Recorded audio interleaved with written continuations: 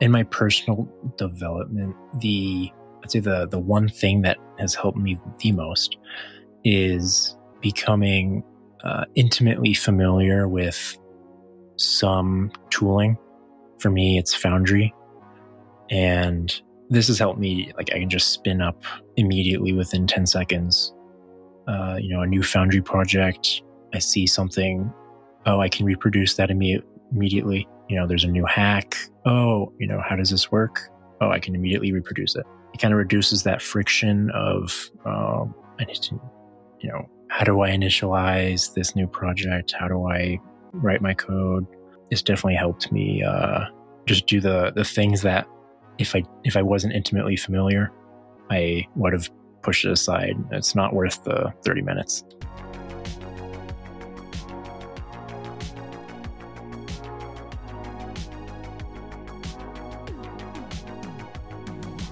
Hello and welcome to another episode of Devs Do Something. Today's guest is Rage, an Anon dev who has done a lot of really great work in the space, both with low-level Solidity stuff and in DeFi. In this episode, we talk through Rage's learning journey, his time in the space so far. He's another young gun who has come very far in a very short period of time, and it was fun to talk about how he's gotten where he is now. But we also went into the Optimizooor culture a bit, like the impacts of this open environment that all of us are playing in on the speed at which people can learn, the new knowledge that's being created within Web3, and more really interesting just general engineering topics. So Rage is someone who was recommended to me by Dev Tooligan. Dev Tooligan has been a wealth of guest recommendations for the show. And yeah, we hope you enjoyed this episode. If you are someone who is an Optimizooor yourself, who likes digging into low-level systems, understanding the EVM under the hood, and just wants to continue contributing knowledge to the space, Rage is a great person to listen to and to learn from. So with that, sit back, relax, and I hope you enjoy the episode.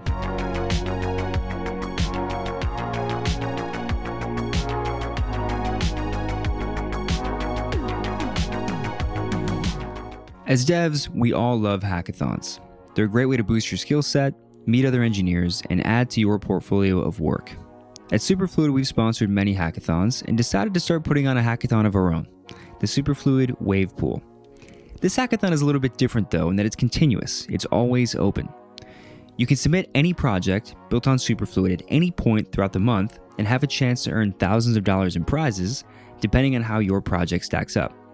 In just the last couple of months, we've seen dozens of teams build really amazing projects that run the gamut from Superfluid developer tutorials to full-fledged applications to a proof of concept, Superfluid Starknet implementation that we thought was really, really impressive. So we encourage you to check it out today. You can learn more by going to superfluid.finance/wavepool. That's superfluid.finance/wavepool. Happy hacking.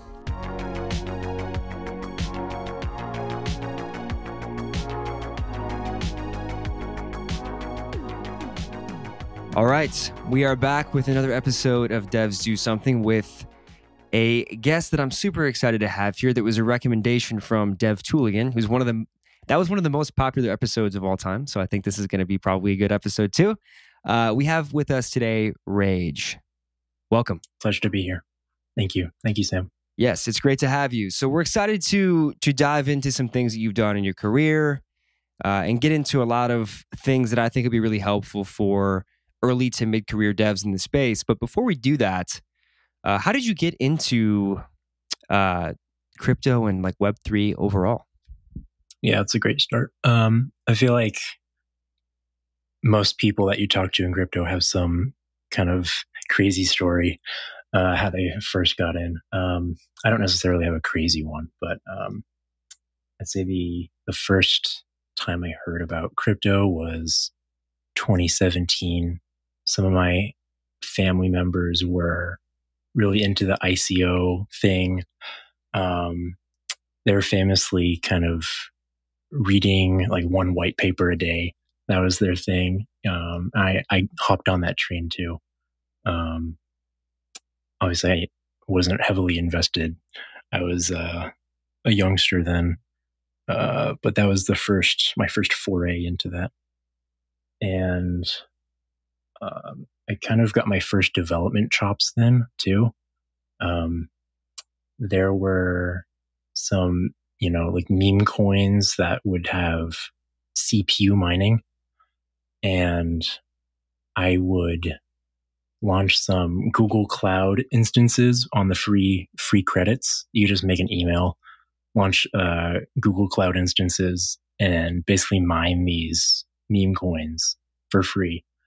And that was one of my first things I've ever done, like engineering wise. That was really, really a good time. But after the sort of like early 2018 crash, I basically forgot about all that. And we fast forward to about late 2021. I got recommended a like yield farming video, and like this guy was making like $5,000 a day on this. Yeah, this is crazy. And I got into the Avalanche ecosystem, and at this point, I'm very fledgling developer. Like all I could do to get myself known, I was making these Discord bots for NFT projects. Basically, all it would do is, read an event from the chain, from the transfer events, and it would post on sales, and I'd take care of some of their like rarity. So that was the first thing that kind of got me known in the space. How I made a Twitter account, kind of got some following. So that's really how I got started in crypto. How I even started in development engineering.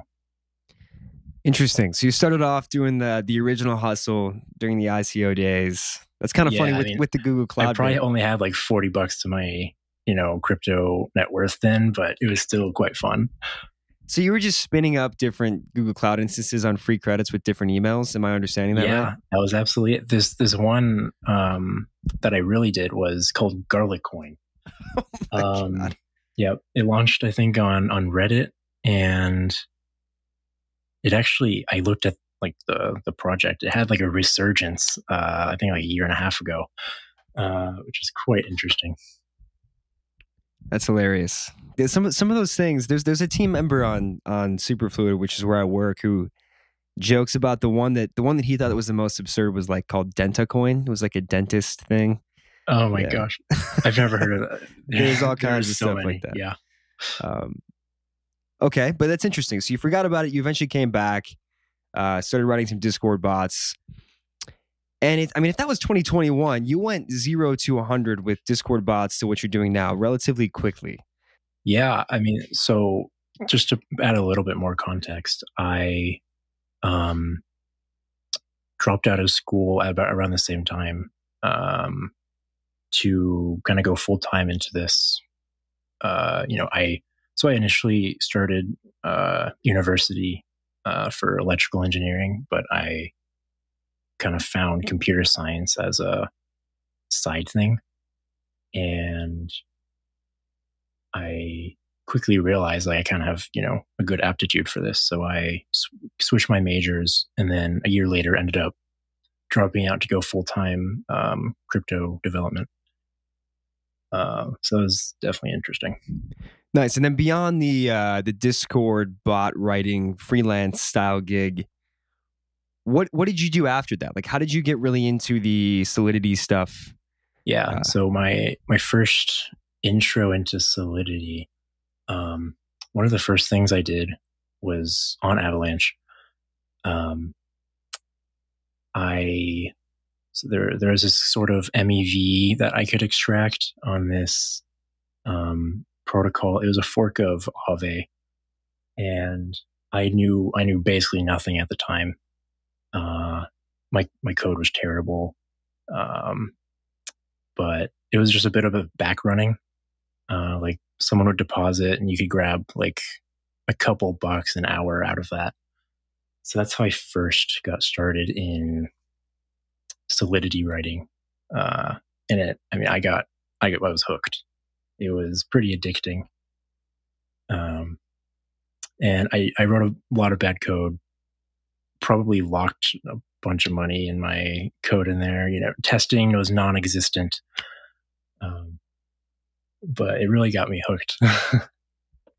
So when you say it got you hooked, this is an interesting one because it does seem to hook a lot of people. And I think people come at it they come at it for different reasons. They get hooked for different reasons. Some people get really into the low level, just Optimizooor game. They just love like something about the elegance or the competition of like writing the most efficient code. It just really like, I don't know, something about that just really excites them. We've had people on that they really get excited about that.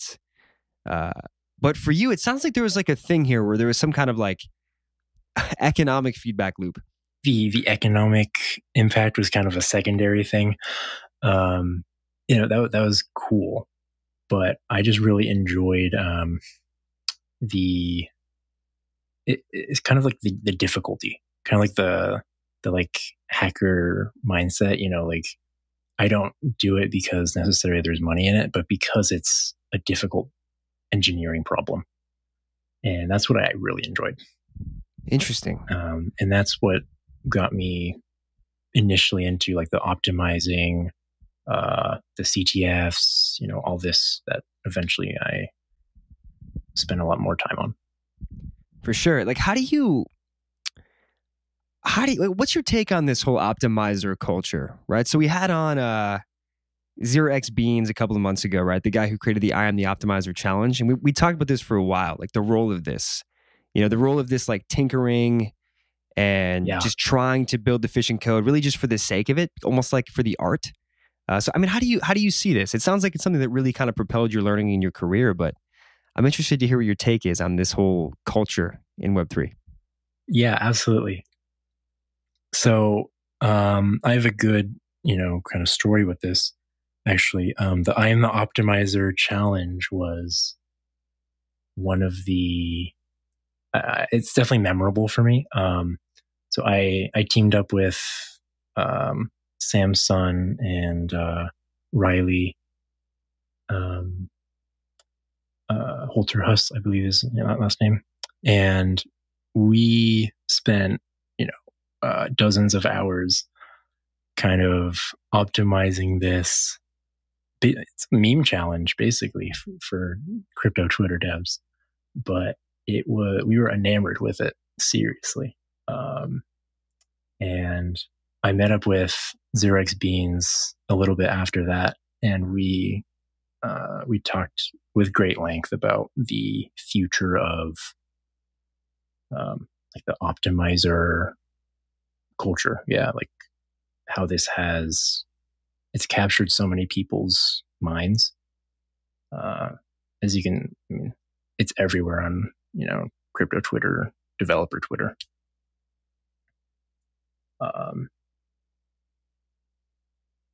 I just think it's there's some great opportunities in capturing the mind space of developers, really.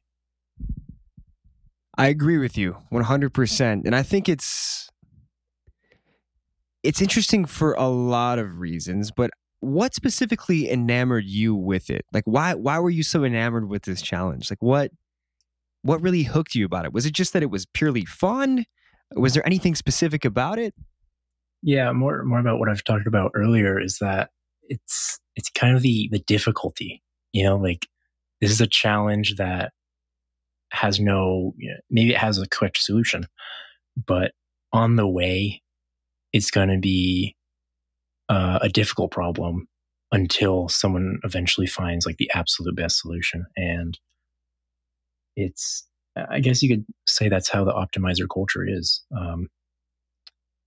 There might be one correct solution, but along the way, you're going to spend hours and hours thinking about this one problem. And that's what's captured me personally. I can't speak, for other developers, but this is what I enjoy about development is putting my full attention into something, and optimizing really like itches that for me. Yeah, I love that. I think CTFs fill a similar role in this space. I would say CTFs are more so like I feel like occasionally those try to channel developer mindshare toward like certain kinds of problems, right? Or like certain brands in the space will sponsor them and it helps them build mindshare. Like Paradigm puts them on because it's good for Paradigm as a fund, right? Yeah. But how about CTFs? Like, I mean, I'm assuming you participated in quite a few of them.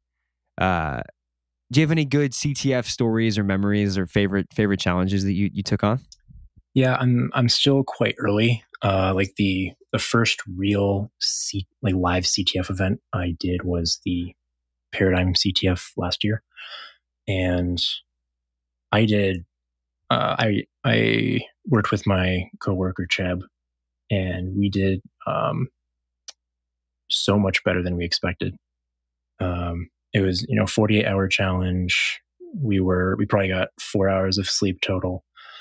But it's just something so addicting about it, that it's really similar to the optimizing, where the dopamine of solving a challenge is just like the dopamine of finishing this optimization. Your code is elegant, your solution's elegant. Maybe it cost you 40 lines of comments, but it's beautiful in the end. And if there's the one CTF challenge I looked at not too long ago was the swap challenge from the 2021 Paradigm CTF. And so this challenge went unsolved during the 48 hours. But the reason for that is actually the underlying solution was you had to exploit a issue in the Solidity compiler from, I believe it was around 424, maybe about 0.5, it got fixed. Basically, the issue was you could overflow the free memory pointer, and you could corrupt, some memory. And after looking into this challenge, I kind of got thinking about some more of the systemic risks. Like people import libraries all the time. Like, do you really know exactly what's going on? One thing that hit me specifically in this was in the Soulmate safe transfer library. It explicitly doesn't have a check for if the contract you're transferring from exists. And this is basically showing up in, all the audit reports. But if you don't know that, then there could be an issue. And something people say is if you can't reproduce the libraries you're importing from memory, then you probably shouldn't be importing them. And I totally agree with that. Like if you can't rewrite the ERC20.sol just on a whim, do you really know what's going on? Can you similarly with maybe the ECDSA, we've seen in the Open Zeppelin library there was signature malleability, all these things. Like, do you understand what's going on under the hood? Yes, that's what I have to say there. Well, don't tell that to anyone that's like a React developer or something, because that's like that whole. Oh yeah, this is. So I really enjoy having full understanding of the things underneath me. I don't. I'm not particularly good React dev. Please don't have me write any CSS. I was getting that vibe. That's not surprising to me. Absolutely, yeah. That's really interesting, and I think that's a pretty interesting way to look at, like, I guess, sort of these supply. I don't want to say they're supply chain attacks. That's not really the right term. It's just understanding everything that you're actually importing in your Solidity code is really important, right? It's great that we can build smart contracts that build on top of each other, right? And, like, you can inherit stuff, you can use standards that people have already written for you. That's all great. So you don't have to do all the work. But if you don't understand them and you're going to write some application that's going to have billions of dollars worth of funds sitting in these applications, you should probably understand what you're importing. I think Absolutely. that's probably a good way to look at it. So, I mean, so now we're getting a little bit into, like, actually building protocols and writing smart contracts more generally. I mean, how is, like, being involved with this Optimizooor crowd and playing around in CTFs, like, how has this helped you with, like, your main day-to-day work? Have there been any things that you've, like, really taken back with you and been like, dude, I know I've just been tinkering out here on the fringes, doing stuff that might not absolutely. be directly productive, but I'm sure it's helped you in some ways. Yeah, of course. I'd say, specifically CTFs, they put you in this sort of mindset that you assume all code is vulnerable. Like, if you're going into a CTF, this code has some issue. But traditionally, you might not look at your own code as, there's something wrong here, but it kind of helps to search for an issue, even if there might not be one. And definitely has helped me find some issues before they go into live code, even pushed onto the GitHub. Just putting yourself in an adversarial mindset, like, I'm an attacker, I need to find an issue in this code at all costs. That's kind of the CTF mindset. I'll spend whatever time is necessary to find the issue. And even if your code is completely fine, it's a great mindset to have. Mm-hmm. Yeah, I think you're absolutely right. But, like, how do you balance that with also, like, actually producing the code in the first place, right? So if you talk to, like, writers, like people that just write for a living, a lot of them talk about how they have like a writer, like, generative mindset, where they're not judging everything they're putting down on paper or that they're typing. They're just creating, and then a lot of times they'll flip over into an editor mode where they're extremely harsh to the things they just wrote. Right? They rip it up, they tear it to shreds. How do you, like, as someone who really knows all of the dangers that could present themselves in the code that you even wrote after participating in CTFs and trying to find vulnerabilities other places, like, do you have a similar process where you divide up your time between, like, all right, I'm writing this program and then I'm looking at it with, like, an auditor style hat on or, like, a hacker hat on? Do you just, like, literally start off with just trying to design a system with all this stuff in mind in the first place? Like, how do you particularly approach this? Yeah, me personally, I'm absolutely the same way as the writers. When I write my code, I kind of am in a, like, defensive point of view. Like, I want to have all the safety checks. I want to be, overly verbose, maybe at the cost of optimization. And that's the first pass. You have to get code that works first. And usually my second pass will be like a early optimization pass. Like, can I get rid of some of these required checks? Can I get rid of some state? Just to not only for gas optimization, but it lowers the sort of attack surface. If your function is 10 lines versus 50, there's less to think about, and less that can be wrong. And the kind of third mindset would be the adversarial, like hacker attacker mindset, where I I not only want to find a bug, but I want to fix it before it ever is an issue. And I find that having all these hats you can put on is helpful to you can see your code in all the different lights. Yep, I think that's a great way to look at it. You mentioned something there that I think is interesting that's maybe worth highlighting, is that you mentioned when you're first writing this system, right? Like you're a little more verbose than maybe you need to be, because you want to make sure that everything is like well understood and that you understand what's going on, so that everything is like, you're not focusing on optimization quite yet, right?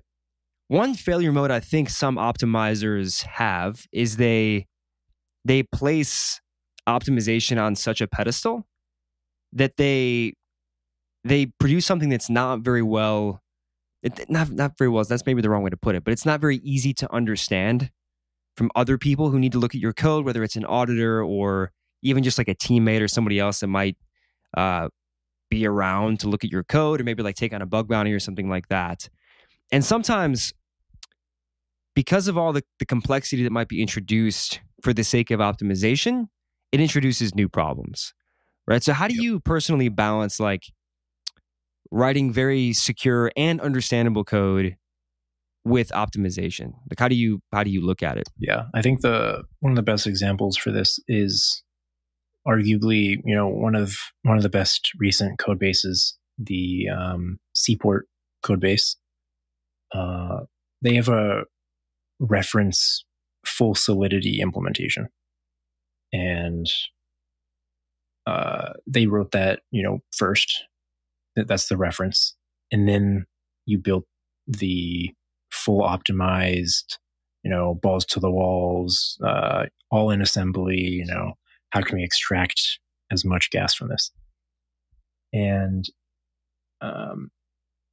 from a attack surface point of view, I think that's really helpful because you have a great starting place from your optimization, rather than dropping immediately into assembly and doing all this complex work. You can get a better feel for what you actually want to do if you just write it in your higher level language first.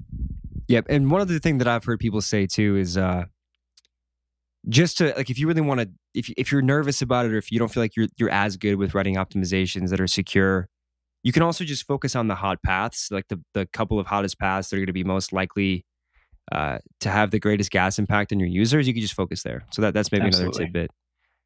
Yeah, I feel like there's recently in the Optimizooor culture, maybe some people have taken it too far.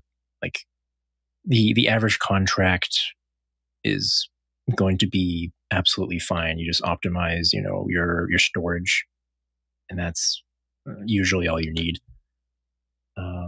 But in search for the extra 1% of gas optimization, your potential attack surface might, double when, your solidity code for that path might have been 5 lines. Suddenly in assembly, it's 40. It's, you really have to think about all these things. Yeah, that's good advice, I think. How do you think about attacks that aren't just about like solidity code and solidity bugs, right? So like there are all kinds of problems that can happen that can destroy a protocol that aren't even like a direct solidity vulnerability. Yeah. It could be a DevOps mistake, right? Which we've seen, like lots of money lost due to like DevOps problems, basically. Yeah. It could be a crypto economic problem. It could be something happening on the front end that causes a loss of funds. Do you think about attacks that are beyond just the standard like solidity bug ever? And if so, like, is there anything in particular that you think is worth calling out for maybe early career devs to think about, or anything in particular that's maybe underrated in terms of a security risk? Yeah, I absolutely agree with you there. So, one of the most recent ones we saw was it's maybe a little bit out of scope, but the flash bots, sandwich attack, like these sandwich bots, their Solidity code was rock solid, but their bundles got leaked and they got wrecked. There was, their code was absolutely fine, but from a operational standpoint, the code that was, beneath them wasn't rock solid. One specific example that ties into Solidity is precompiles, delegate calling to a precompile. We've seen on some alt L1 chains, L2 chains, they have their own custom precompile code. And sometimes they just don't think about, hey, I can delegate call to this ERC20 precompile. How does this work? We've seen hacks like this. Interesting. Yeah, that's worth calling out. That's worth calling out for sure. Can you tell me more about the Flashbots example? I didn't actually follow that one. So what exactly went wrong for them? I'm not, fully well versed on this, but briefly, the sandwich bots, they bundle up the exploited transaction. Let's say I'm swapping on Uniswap. They put a transaction of their own before and after, and they capture a little bit of money out of that because of slippage. Now, the security risk with this is that you've signed a transaction that is buying a whole bunch of this token. And theoretically, if your bundle it's called unbundled, meaning normally for a sandwich, you want all three of the transactions to land, right after each other, perfectly how you wanted it to. But let's say someone was in the middle, they could pluck out your front run transaction, which was buying a whole bunch of this token, and put it on its own. And suddenly you've exposed yourself to a whole bunch of, dollar loss potentially. And this is kind of what happened here. Interesting. Yeah, the MEV world is so wild to me. It's still like one of the most wild. It's a crazy, adversarial space. Everyone kind of is attacking each other all at the same time. Yeah, you got to know what you're getting into if you're going to go play around with MEV. Absolutely. Do your research out there, folks.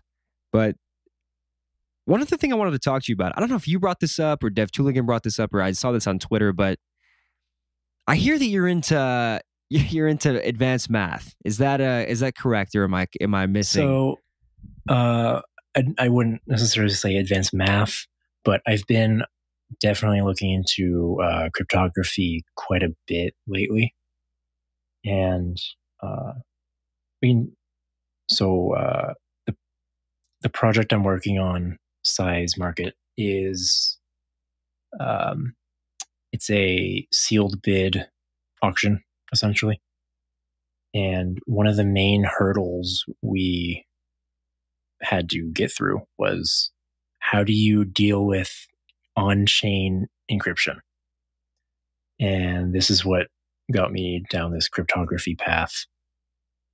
And it turns out, it's not that difficult. You just have to design very specifically around it.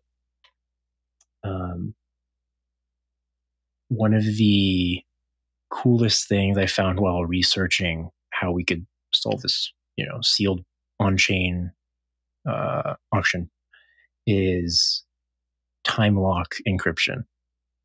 So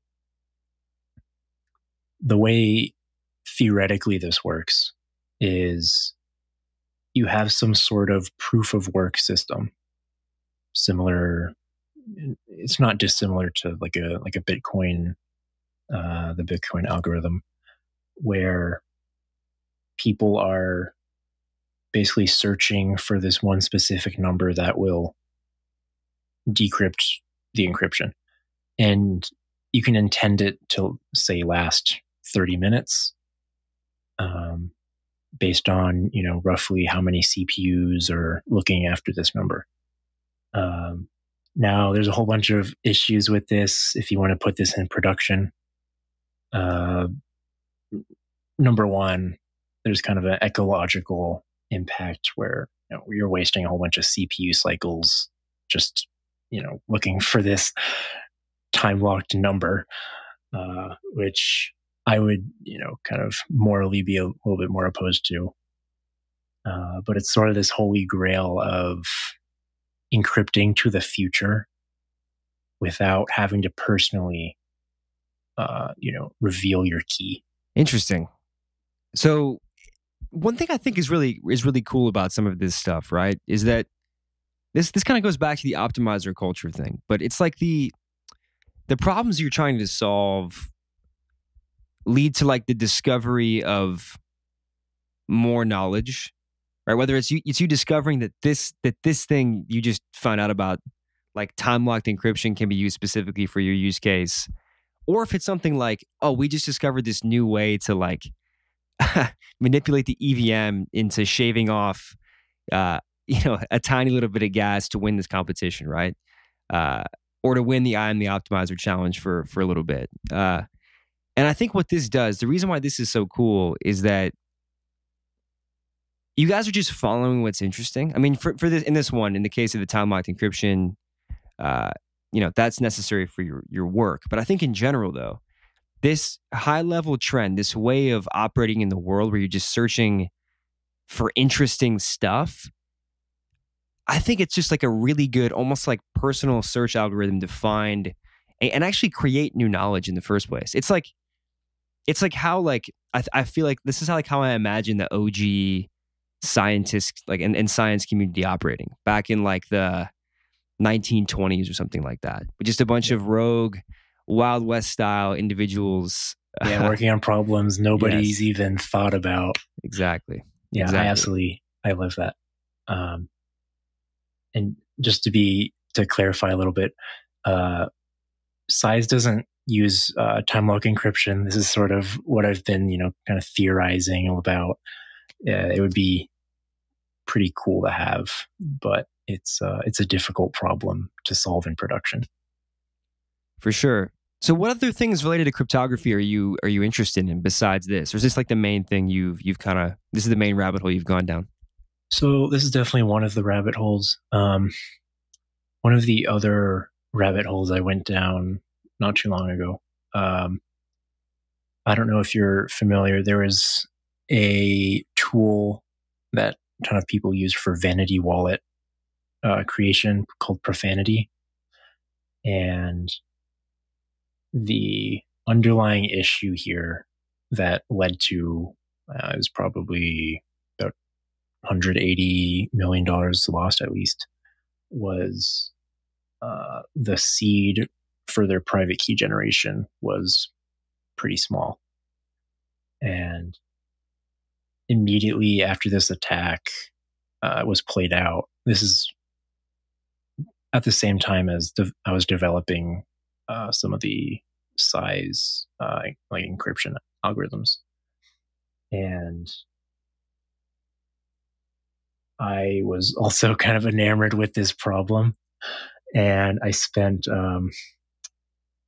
probably about 1 or 2 weeks kind of reverse engineering how this was exploited and how you can reproduce it for yourself. And it involved, some cryptography, what little bit of, difficult programming like on GPU, C++, which I had never really extensively used. And I guess this is definitely my mindset, just solving random difficult problems that maybe nobody cares about, maybe nobody ever will, but things that I enjoy just for the fun of it. See, I think this just goes back to like, this is how it happens though. Like most of the useful stuff came out of like some guy just tinkering and like coming up with some like cool solution that became a throwaway for the existing problem set, but like then somebody discovers it like 30 years later and it becomes some huge thing. Like there are all kinds of examples like this. Like Silly Putty, for example, was like a DoD funded invention. Really? Yeah, it was like a DoD funded thing. It was supposed to be like some kind of special adhesive or something like that. And it was like it was like created by some guy who just thought it was useless and they threw it away. And so some toy company picked it up. It was like, this is cool. Right? So you literally never know. You never know. You never know. You literally never know, right? So I think that the fact that this space is so friendly to this kind of like just random tinkering and exploring and really trying to just push the limits, I think it's going to create in the long term a lot of really interesting contributions, not just to like Web3 crypto stuff, but it's going to create, I think, a lot of really interesting contributions to computer science as a whole. So yeah, very bullish. The one thing I haven't really started researching is ZK, the Stark's ecosystem. It's currently over my head on what my cryptography level is at, but the Web3 like ZK ecosystem is very on the bleeding edge, and I'm quite excited to see how it can impact outside of Web3. For sure. I think there's going to be a lot that comes out of that in particular that will be very important, really. So I'm super bullish as well. I mean, it kind of sounds like if you had infinite time, you would probably spend time there too. But like, is there anything else? Yeah, like if somebody gave you 6 months and said, hey, like you're going to keep making the same amount of money you make now, but you don't have to go to work. Like you can't work on Size. You got to work on something else. What would you spend time learning? Like what's on your wish list of things to focus on and learn? Oh, this is difficult. So this one thing, it's kind of too similar maybe, but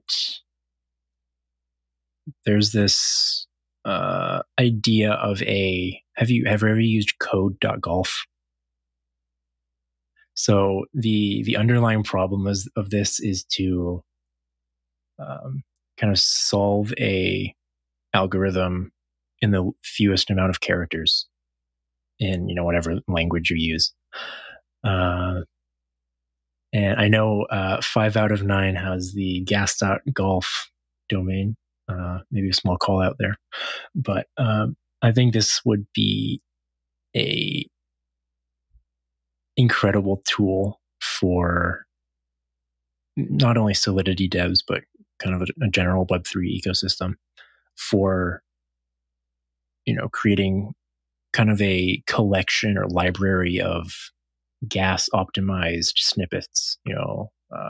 We've seen this with Soulmate, Solady, tons of things, but kind of a interactive, not just on a GitHub, an interactive where anybody can submit a solution, and maybe if you spend enough time, you can make the fastest square root. And I think it's not only a fun game, but it also helps the ecosystem at the same time. So I think that would be really fun to build out and have some fun with fellow developers. I think that's a really good idea. I think you have a built-in business model too, which is I think you could find a way to you could basically charge companies to use something like this for like job interviews, right? For like hardcore Solidity devs. I feel like there's something there, right? Where like build a leaderboard out of it or something. Build a leaderboard. Let like I don't know. You could probably either get advertising dollars or I don't know. You could probably even just like have a job board itself from companies or auditing firms that just need to hire elite Solidity talent, and would use this as a way to get in front of people. Like, yeah, absolutely. As someone who, as someone who's kind of sits on this side, like I lead a developer relations team, and I kind of know how much money is spent on developer attention. And Absolutely. it's not a small amount. So like you that would actually probably work. So you should go Yeah. for it. And the one platform I've been using, I think it launched about a month ago, is called Curda. I've been doing CTFs, like where it's kind of like a permissionless CTF. Anyone can, well, not anyone. You can deploy a contract with a challenge, and if you're the first solver, you can create another challenge. They have a leaderboard. It's kind of a similar idea to this. Interesting. Yeah, I think this entire space is an interesting place to look because what I've noticed too is like the people in this industry who love like low level optimization stuff and like yourself, you guys love this. Like you like the Huff community, dude. The Huff guys Yeah. love this. Like they love Huff, right? Yeah. And it's such a cool like subculture to watch because it's like there's so much passion there. So just I mean, even if you had a relatively small number of people that would use this kind of thing, the amount of passion people have for it is it's huge. So, and it's also in the end, like I said, I think it's going to be very useful, right? Even if you're solving problems that feel like, all right, you know, this might be a little too fringe. This one thing that I found here, I don't see how this is going to be useful in production anywhere. You might say that now, but you truly do not know. Yeah, it's just like we were talking about, scientists in the 1920s. Totally. Maybe the square root algorithm, maybe it's something cool. Totally. And it's permissionless, right? You can just be an anon with the PFP from anywhere in the world and play in this game. Yeah, right? and that's one thing that's really helped me. As I don't have like a long resume or anything. I'm just some random PFP on Twitter. Is that anyone can make it in Web3 as a developer. I kind of got started, out of nothing, terrible code, maybe some slight functionality. But it's a great ecosystem where anybody can have an impact and build a career from nothing. So that's one thing I really appreciate. Yep, you're absolutely right. If there's anything I've learned by doing this podcast, it's definitely that is the case, man. People from all over the world, all different backgrounds. There's we had Dagachi on. I don't know, you know who Dagachi is? Yeah, I follow him. I listened to that as well. It's great. Yeah, I mean, think about his example, right? He was like a year and a half ago or a year ago. He was learning to code on public transportation on the way to like a retail job or something like that. And that guy is a machine. He is a machine, right? He is really, really good at what he does. He's extremely knowledgeable. And the speed at which some people in the space have learned, it's very impressive. So I'm with you there. But for devs that are just starting out in this journey, right? For like people that are in the phase you're in where, you're back in your days when you're maybe locking money in contracts because you're testing in prod. For people at that stage, do you have any like general advice for them, right? They're trying to carve out either like what their path is in the industry or, like what they should focus on, what they should learn. I mean, what would you tell somebody in that position? Yeah. So the first thing that really helped me is finding a team, even if it's not people you work with necessarily, but finding a group of people that, similarly will support you, you support them. It is invaluable because, working solo in Web3 can be, it can be not easy at times. There's hundreds of thousands of people in this, and you're just some anon on Twitter. So it really helps to have a group of people that will support you.